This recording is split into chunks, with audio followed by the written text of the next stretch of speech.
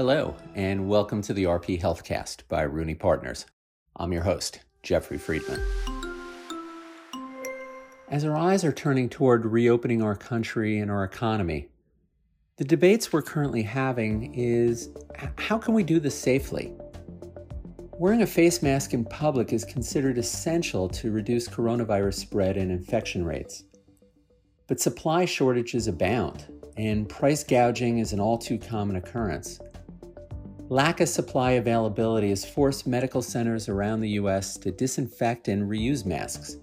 Now, that's a practice that was viewed as a violation of CDC regulations before the onset of the coronavirus, but this is where we are today.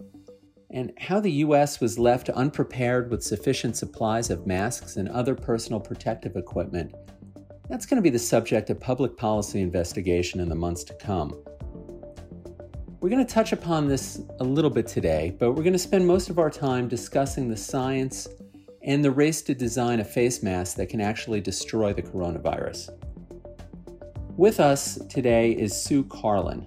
Sue is an award-winning journalist covering the nexus of science, technology, and the arts.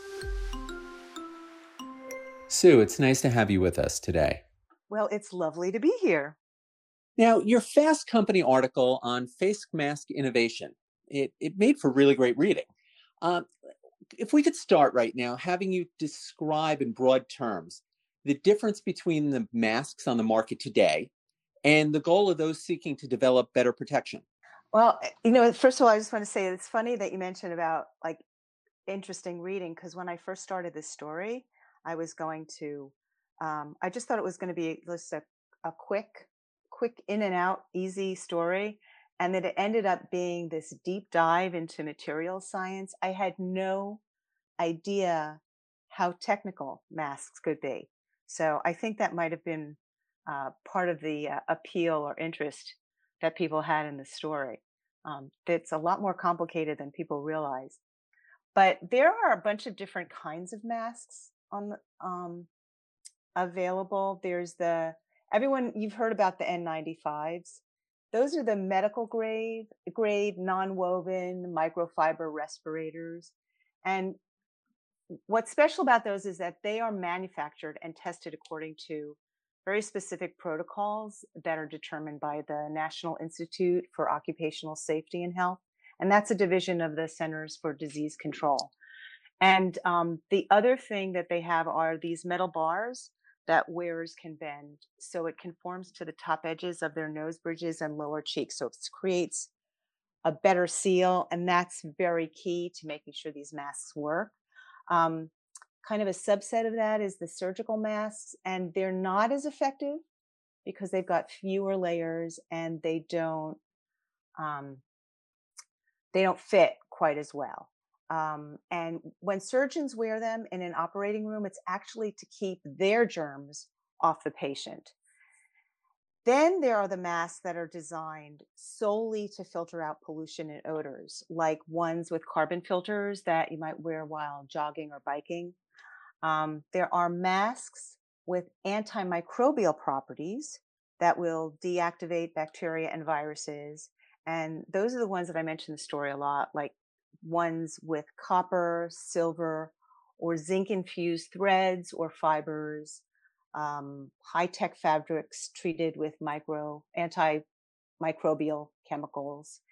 And then they're finally at the bottom of the list are cloth masks that people are just making and that cover your mouth, which are really basically to block large droplets. Again, those are to prevent your germs from getting out, and they're not quite as effective as the other masks, but they're certainly better than nothing.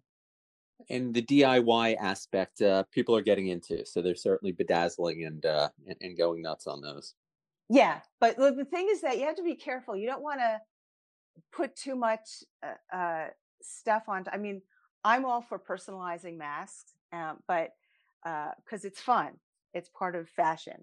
But you have to be careful about covering up making them less breathable. So while bedazzling would make you look fabulous, I don't know how breathable the masks would be.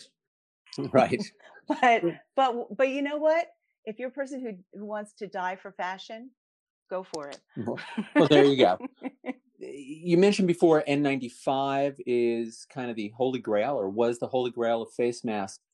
But what's prompting researchers now to take it one step further? Where do we go? How can we protect ourselves more and better? So let me just, if you don't mind, let me just explain what N95s are to give you a baseline. Sure. So N95 is basically a designation. So it means that it filters out 95% of non-oil particles through multiple layers of filters and an electrostatic charge that will draw the virus to the fabric. So basically what you've got is um, the viruses, bacteria, viruses are coming through, and they'll hit it's if you can imagine the layers as a series of doors. They'll go through one door and then hit another.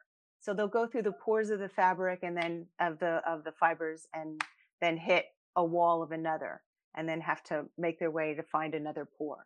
And so you have a lot of obstacles. There's also the ones that make it through a pore. Um, there are the electrostatic charge. It's like static electricity is positive. Most viruses are negative, so they're just being drawn to the fabric.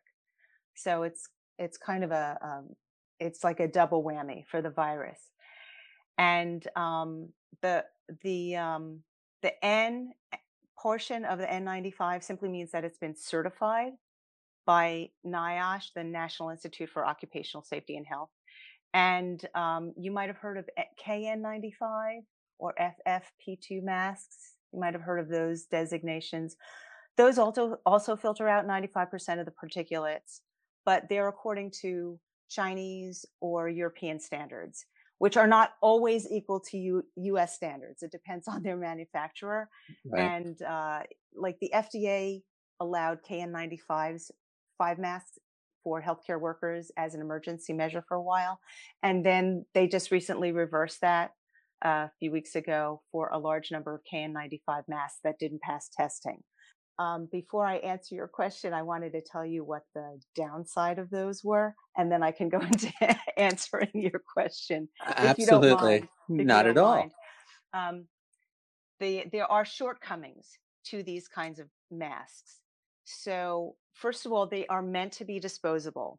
The virus can remain active for days on the surface of the mask, so they're really just for one-time use. And now you hear about healthcare workers having to recycle their masks.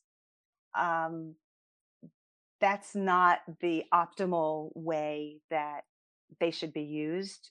These are strange days, so they have no choice. The COVID virus is actually smaller than the filter pores. So the layers and the electrostatic charge can only trap so much. Liquids and humidity, and that includes aerosolized droplets, sneezing, exhaling, all dampen these charges. And over time, they'll render the mask less effective the more that they're worn. So they're not, they are effective for their intended use. So then the next step are reusable masks that can both filter and destroy viruses. So that includes high-tech fabrics and filters with increased surface area that can block the virus, and enhanced with, and it also means that they might contain enhancements such as virus killing enhancements such as chemicals or materials like copper that can destroy the viruses. Yeah, So yeah. that's an interesting point that you bring up with the copper, and it probably helps with the electrostatic aspect too. So while copper may be an essential chemical element to the development of a face mask, um, why does copper help eradicate the virus? Can you explain that a little? Yeah, it's copper ions are positively charged, and they'll trap bacteria and most viruses, most of which are negatively charged. So then the copper ions will penetrate and destroy the virus's ability to replicate. So you'll end up with kind of fragments of viruses, parts, but they won't be able to replicate at that point. So they're not infectious anymore. Now, in your story, you wrote about copper may not be the full answer. Now, you wrote about the story of Jiaxing Huang. I hope I pronounced his name correctly. Jiaxing Huang and his vision for a better face mask. Can you talk about that? Sure. So that was actually kind of a sweet story. Jiaxing is a professor of material science and engineering at Northwestern University. And he's originally from China. So when the early days of the outbreak first happened, he was brainstorming with colleagues from back home. What's going on? How should we apply our expertise to mitigate the spread? They started brainstorming, and he compiled all their ideas. They wrote a paper up, and they sent the ideas to the National Science Foundation. And he was thinking about future pandemics. He wasn't even thinking about how to solve this one, because he felt that the horse was out of the barn. But the NSF had a similar idea of how to harness other disciplines to help fight this. And so they ended up putting out a call for non-medical research, putting out grant proposals for non-medical research. And because essentially they were kind of on the same wavelength, they just awarded him a grant. So now he's got this $200,000 grant to develop a chemical add-on for traditional masks. So he's trying to figure out what type of chemicals can be put onto existing masks. And the trick for that is what kind of chemicals will destroy the viruses, but won't, you can't breathe them in. Mm-hmm. And so how do you have a chemical that won't dissipate and where you can breathe it in, but if you breathe it out, it will dissipate? And he said that there are tricks of the trade, that this is a common problem in material science. But his whole thing was he said that he wanted to motivate his peers and his graduate students, that even though they don't work on the front lines, they can still contribute. And so they put all their other research aside, and they're working on this. And he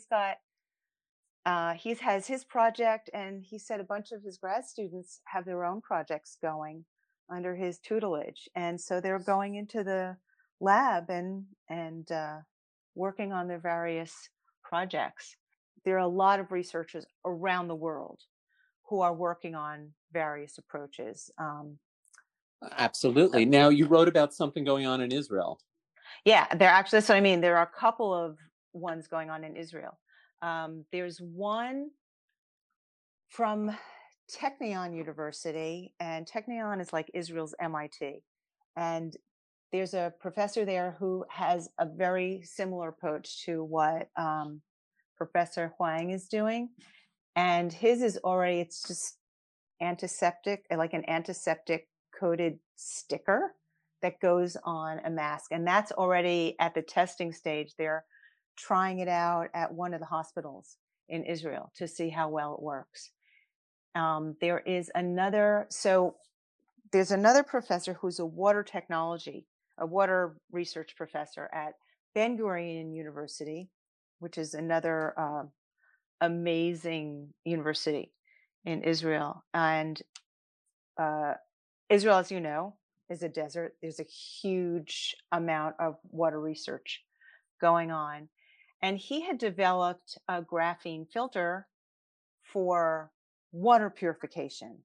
But now he's trying to see if he can leverage what he learned with that and turn it into an air filter that can either be used for air purification or to be put into masks. Yeah, I'm really happy to see so much product innovation and human creativity. It really is truly inspiring. Sue, thank you so much for sharing your reporting with us today. Oh, you're so welcome. We hope you enjoyed this week's podcast. If you have any questions, comments, or future story suggestions, please reach out to us on social media or email us at rphealthcast@rooneyco.com or visit us on our website at rooneypartners.com/rphealthcast. Additionally, if you like what you hear, please follow us, review us, and share us with your friends and colleagues. Thank you, and we hope you enjoyed the RP Healthcast.